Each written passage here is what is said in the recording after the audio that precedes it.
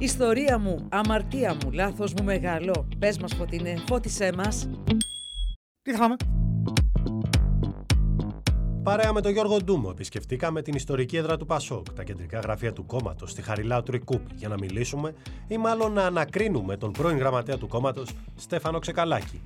Έξω από το κτίριο υπάρχουν φράσεις της Φόφης Γεννηματά και του Ανδρέα Παπανδρέου, της Φόφης και του Ανδρέα, αν προτιμάτε. Εδώ έτσι τους λένε, με τα μικρά τους ονόματα. Σαν να μην έφυγαν ποτέ ένα πράγμα.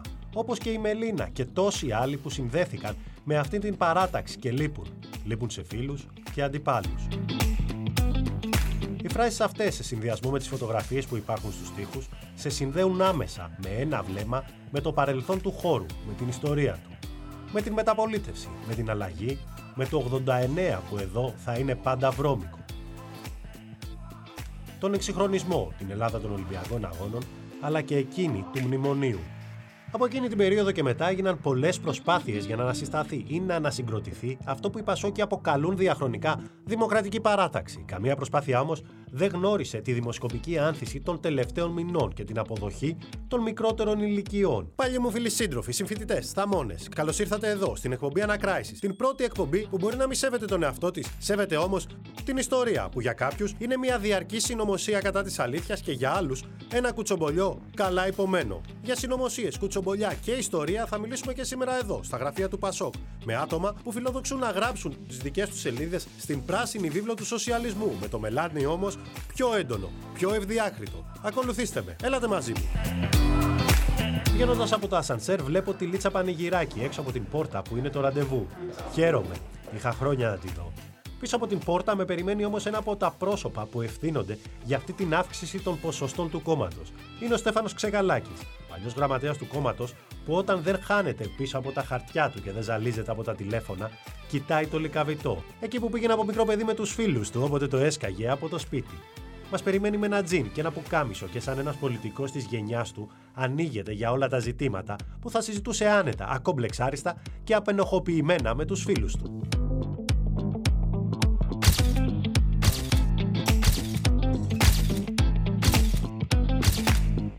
Κυκλοφορώ τις προάλλες μαζί με παιδιά από το κανάλι, από τους συναδέλφους μου Στέφανε, και καταλήγουμε σε ένα μπαρ στο Μεταξουργείο. Μπαίνω μέσα, βλέπω φωτογραφία Ανδρέα Παπανδρέου και η Όλγα, η κοπέλα που ήταν πίσω από το μπαρ, μου λέει περίμενε.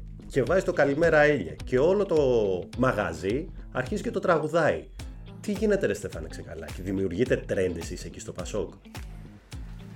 Νομίζω γενικότερα τα τελευταία χρόνια υπάρχει μια ανάγκη να περάσουμε σε εποχές παλαιότερες.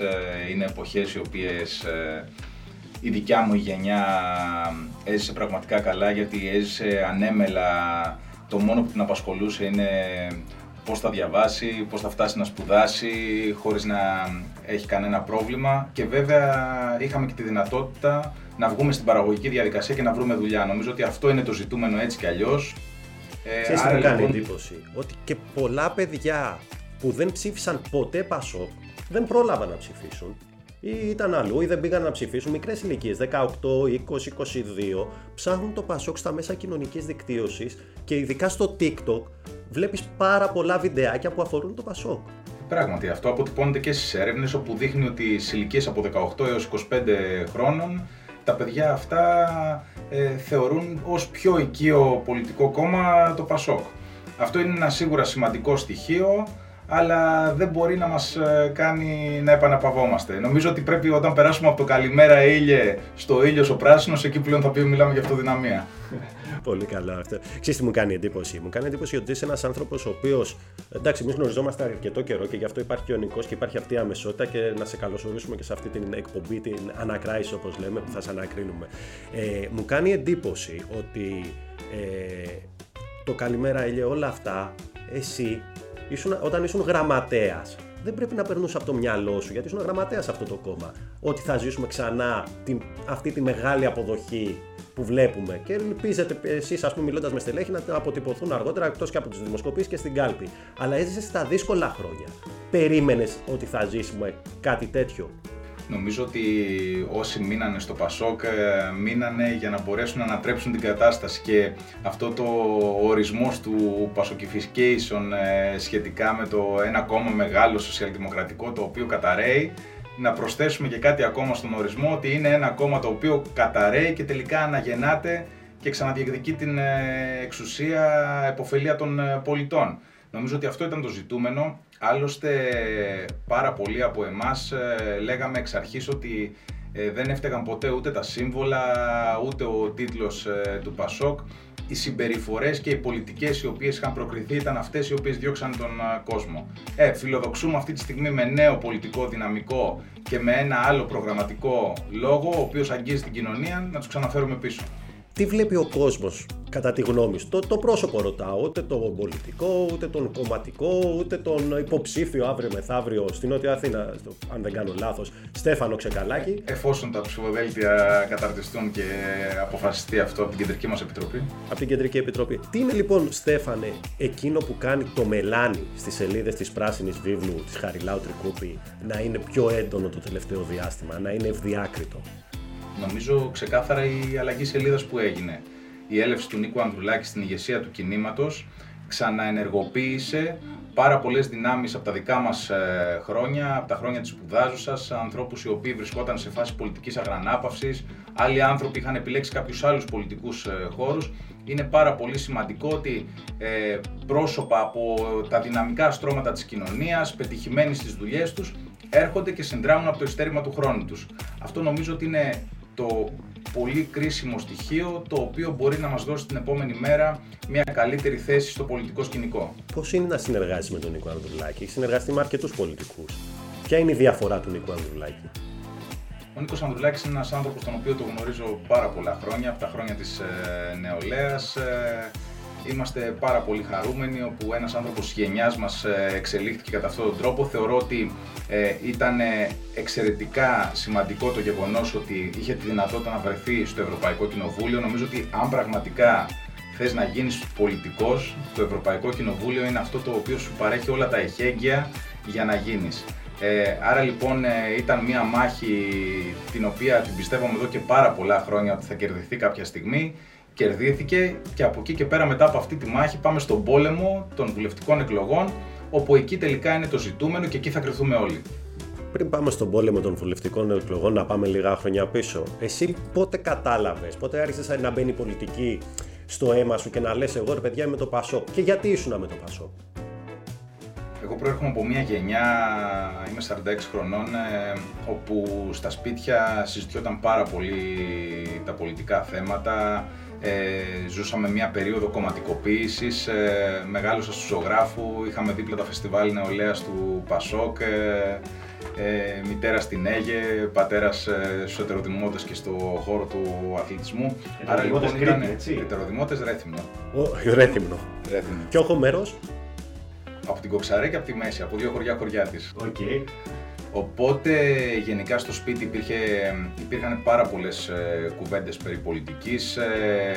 Τα πρώτα μου βιώματα, οι μεγάλες μου αναμνήσεις ήταν από την περίοδο του 89-90. Ζήσαμε τις μεγάλες καταλήψεις, ζήσαμε τη δολοφονία του Τεμπονέρα, το κάψιμο του Κάπα Μαρούσης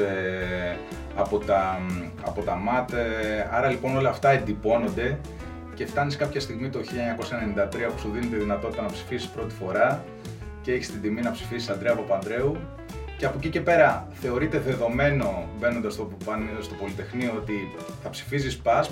Σίγουρα δεν είναι δεδομένο ότι θα ασχοληθείς με την ΠΑΣΠ, αλλά είχα την τύχη να βρεθώ εκεί πέρα με πάρα πολλούς καλούς συμφοιτητές και συντρόφους πλέον, οι οποίοι με βάλανε και με εντάξαν στους κόλπους της παράταξης. Αισθάνομαι πάρα πολύ τυχερός για αυτό. Θες να μιλήσουμε, να κάνουμε μια παρένθεση και να μου πεις για τα χρόνια τα φοιτητικά, με ποιους φίλους σου που γνώρισες από την ΠΑΣΠ, πες μου 2-3 ονόματα, έχεις ακόμα σχέσεις και σε στηρίζουν?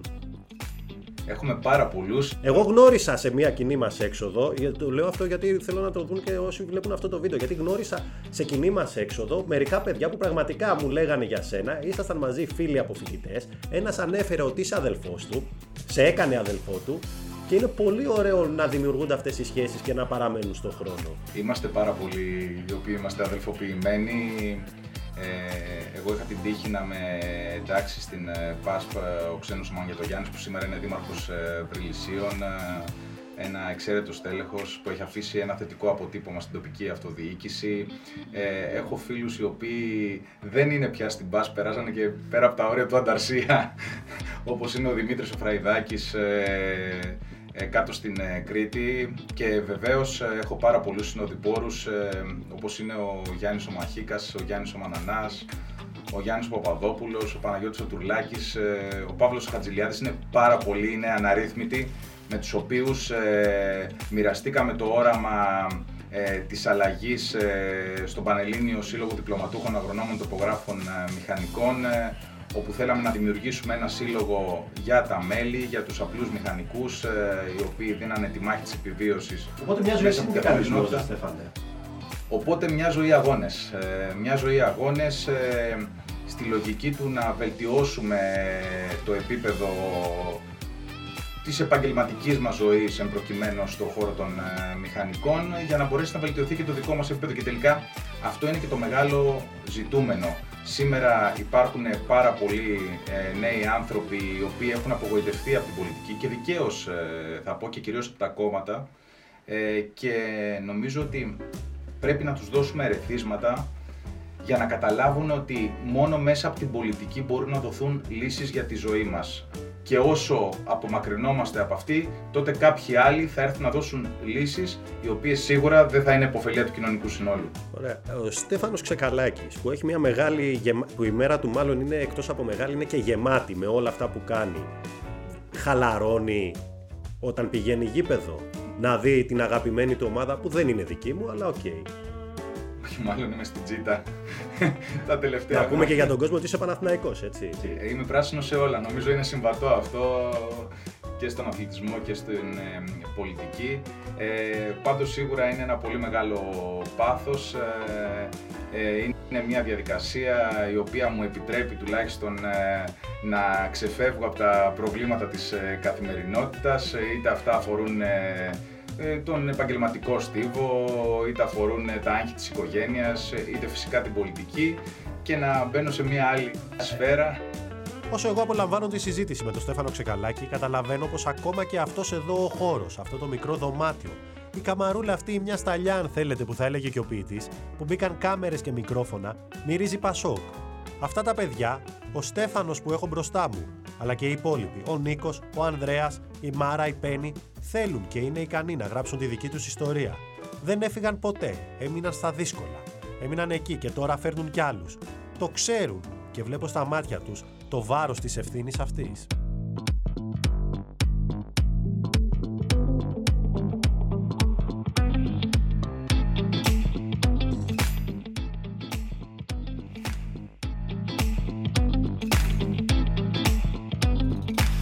Θέλω να μου πεις, μικρός, στο σχολείο, ποιος ήταν ο αγαπημένος παίκτης, με ποιον ταυτιζόσουν, με ποιον, ας πούμε, όταν παίζατε στο προάβλιο μπάλα, έλεγες εγώ θέλω να είμαι σαν κι αυτόν. Εντάξει, Δημήτρης Σαραβάκος ξεκάθαρα. Για τον Σαραβάκο έγινες Παναθηναϊκός? Όχι, έγινα Παναθηναϊκός από τον πατέρα μου, ο οποίος έγινε Παναθηναϊκός από τον κλασικό αθλητισμό, δεν είχε καμία σχέση με το ποδόσφαιρο. Γιατί ο Παναθηναϊκός είναι πρωταθλητής σε όλα τα σπορ παντοτινός, έτσι κι αλλιώς, όσο κι αν σε στενοχωρεί. Οπότε έγινα από αυτό, αλλά ο Δημήτρης Σαραβάκος ήταν ένα ίνταλμα για τη δική μου γενιά. Είχα για Βαζέχα εγώ γι' αυτό. Ο Βαζέχα είναι μεταγενέστερος, και αυτό που πήγα να σου πω είναι ότι επειδή μας πίκρανε με την ιστορία του Κοσκοτά ο Δημήτρης Σαραβάκος, μετά σίγουρα ένα μεγάλο τοτέμ για τη δική μου γενιά είναι ο Κριστόφ Βαζέχα. Και ο Βαζέχα είναι ένας άνθρωπος ο οποίος δεν έχει εχθρό σε καμία ομάδα. Είναι αναγνωρίσιμος από όλους τους συλλόγους της χώρας. Το παιδί τα παιδιά στο γήπεδο. Ένα παιδί. Εξ αρχής προσπάθησα να το κάνω Πασοκ και Παναθηναϊκό, γιατί ήταν και κριτικός, είναι το τρίπτυχο που μας ενδιαφέρει σαν οικογένεια. Προσπαθώ να τον πηγαίνω στο γήπεδο, τον έβγαλα με το φορμάκι του Παναθηναϊκού ως ένας κλασικός οπαδός. Γενικά πιστεύω ότι... Το μήλο πρέπει να πέσει κάτω από τη μιλιά. Πιστεύω βασικά ότι τα παιδιά τα αγόρια ειδικά πρέπει να είναι ό,τι οι πατεράδες. Δεν θα προσπαθήσω ποτέ να αλλάξω το παιδί κανενός, ούτε καν Ολυμπιακού.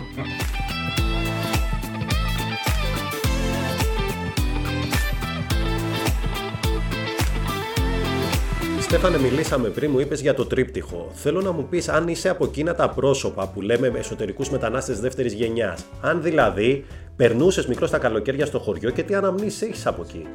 Η Κρήτη είναι τα πάντα για μένα.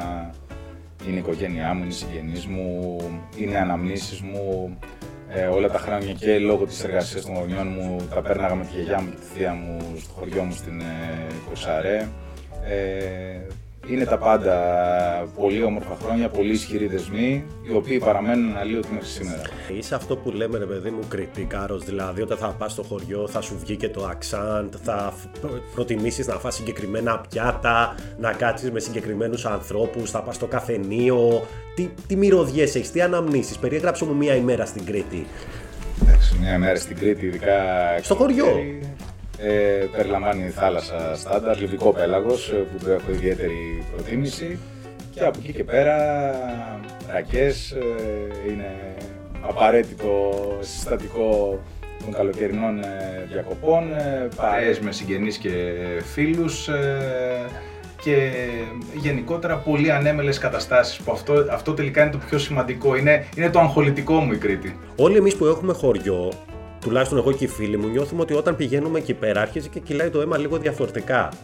Το νιώθεις και εσύ, ρε παιδί μου, δηλαδή σκέφτεσαι το πότε θα πας στην Κρήτη.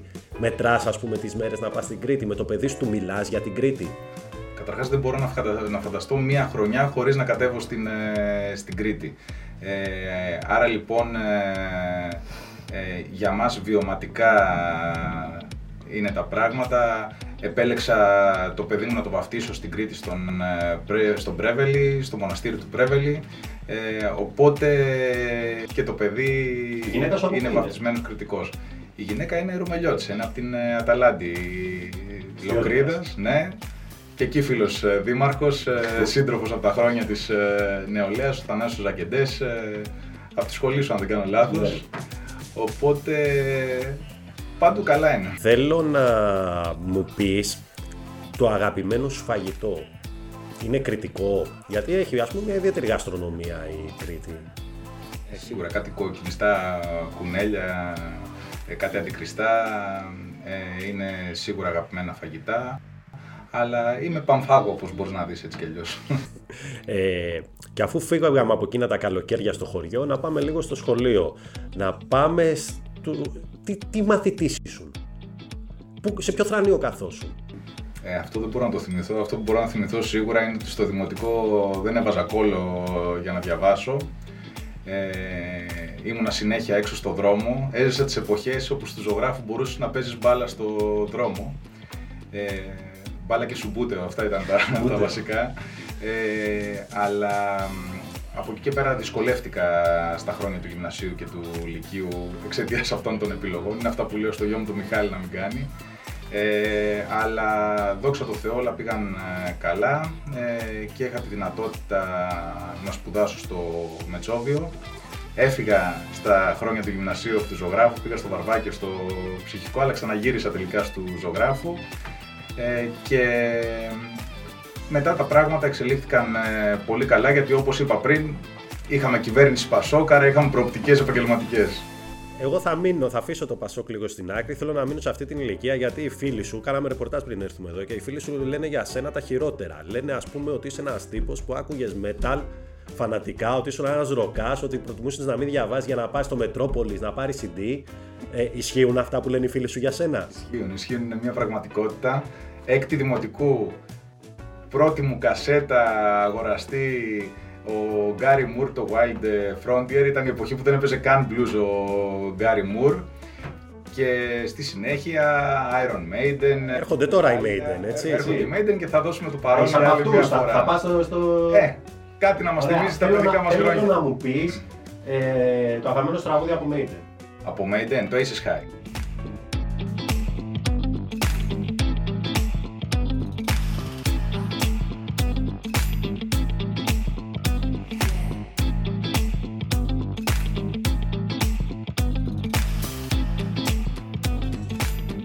Γενικά, άμα σου πω ότι θέλω να μου φτιάξει μια κασέτα και όχι CD, όχι playlist, κασέτα από αυτή που έβαζε στο στυλό για να γυρίσει πίσω.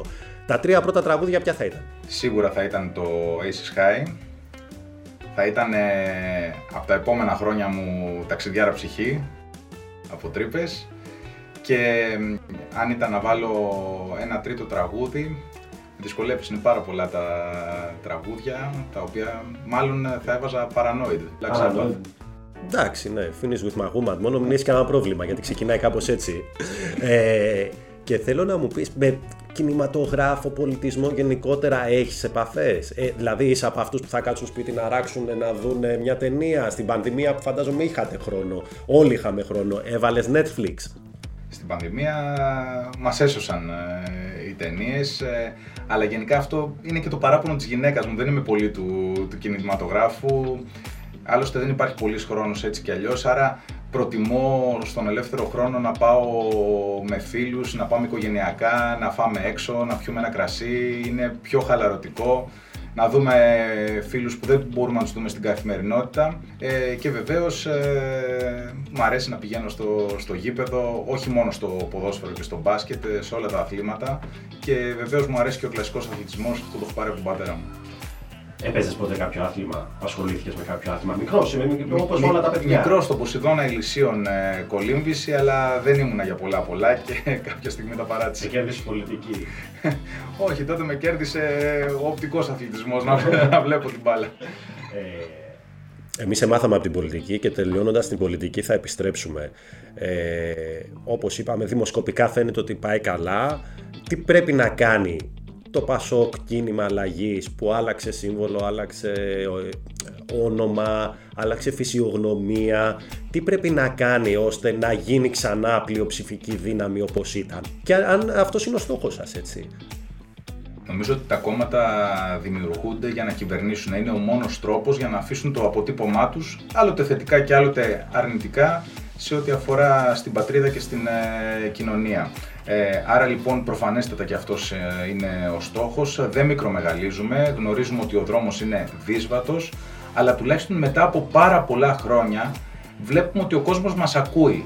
Και αυτό είναι το πιο σημαντικό. Είναι πλέον λοιπόν στο χέρι μας να διαμορφώσουμε προγραμματικές θέσεις, οι οποίες θα αντανακλούν στις ανάγκες που έχει σήμερα η ελληνική κοινωνία και όλοι εμείς. Και αυτό τελικά είναι το κρίσιμο, ότι εμείς έχουμε τα ίδια προβλήματα, έχουμε τις ίδιες αγωνίες και έχουμε τα ίδια όνειρα εξίσου με τον κάθε Έλληνα πολίτη, γιατί προερχόμαστε μέσα από την κοινωνία. Είσαι και Τρύπες. Λοιπόν, νομίζω ότι αν οι πολιτικές μας είναι συμβατές με τις ανάγκες, θα επιλεγούν από τους Έλληνες πολίτες και αυτό θα αποτυπωθεί και στο εκλογικό αποτέλεσμα. Το Πασοκ ήταν ένα κόμμα που εξέφρασε τους μη προνομιούχους. Τα παλιότερα μέλη του είχαν, ας πούμε, αυτό που λέμε κοινωνική συνείδηση, ταξική συνείδηση. Σήμερα, το 2022, ποιοι είναι οι μη προνομιούχοι, Στέφανε? Οι μη προνομιούχοι είναι η γενιά της κρίσης, είναι όλες οι γενιές που έρχονται, είναι οι άνθρωποι οι οποίοι έχουν δει το βιωτικό τους επίπεδο στις ηλικίες των 45-50 χρονών διαρκώς να υποβαθμίζεται. Άρα λοιπόν για εμάς ζητούμενο είναι να ακολουθήσουμε τα χνάρια του παλαιού Πασόκ και να αναδομήσουμε τη μεσαία τάξη. Νομίζω ότι αυτό είναι το συστατικό, το βασικό συστατικό για να δώσει προοπτική και σε εμάς και στα παιδιά μας. Και τελευταία ερώτηση να κλείσουμε. Δηλαδή, θέλω να την κάνω χρόνια τώρα, όχι μόνο από τότε που ξεκινήσαμε τη συνέντευξη αυτή. Θέλω να μου πεις ποιος είναι εκείνος ο πολιτικός που θαυμάζεις περισσότερο? Όχι Έλληνας, όχι ο Άντρεας Παπαντρέου, όχι ο Κώστας Σιμίτης. Βγάλ' το Πασοκ λίγο από μέσα σου, αν γίνεται. Γενικά. Νομίζω με βάση αυτά τα οποία έχω διαβάσει και έχω παρακολουθήσει, γιατί δεν ήμουνα σε θέση τότε, θα έλεγα το Βίλι Μπραντ. Αλήθεια? Ναι. Και από σύγχρονους υπάρχει κάποιος που λες αυτός είναι καλός για τη χώρα του, κάνει κάτι καλό? Νομίζω ότι όλοι οι πολιτικοί παλεύουν για να κάνουν καλά πράγματα για τη χώρα τους, αλλά από εκεί και πέρα νομίζω κανείς εκ των σύγχρονων πολιτικών δεν μπόρεσε να αφήσει το αποτύπωμά του, γιατί ακόμα και πολιτικοί τους οποίους παρακολουθούσαμε εμείς ως σοσιαλδημοκράτες, όπως είναι ο Μπλερ, όπως είναι ο Στρέντερ, τελικά στην πραγματικότητα αλλίωσαν τα χαρακτηριστικά της σοσιαλδημοκρατίας. Γιατί? γιατί ήταν ένας πραγματικός σοσιαλδημοκράτης, ήταν ένας πολιτικός ο οποίος άφησε το κοινωνικό του αποτύπωμα. Δεν τον ενδιέφερε μόνο ως πολιτικό να βελτιώσει τους αριθμούς στη χώρα του, τον ενδιέφερε να βελτιώσει την ποιότητα ζωής των πολιτών. Και νομίζω ότι αυτό είναι ένα απολύτως συμβατό χαρακτηριστικό με αυτό που θέλουμε να πετύχουμε υπό τον Νίκο Ανδρουλάκη σήμερα. Και με αυτή την ατάκα θα κλείσουμε σε αυτή την εκπομπή που, όπως είπαμε, μπορεί να μην σέβεται τον εαυτό της, σέβεται όμως την ιστορία της, που για κάποιους είναι μια διαρκή συνωμοσία κατά της αλήθειας, αλλά και για άλλους ένα κουτσομπολιό καλά υπομένο. Ευχαριστώ με τον Στέφανο Ξεκαλάκη. Και εγώ σας ευχαριστώ, Παναγιώτη, να είσαι καλά. Στο επανειδήν. Ιστορία μου, αμαρτία μου, λάθος μου μεγάλο. Πες μας, Φωτεινέ, φώτισέ μας. Τι θα φάμε?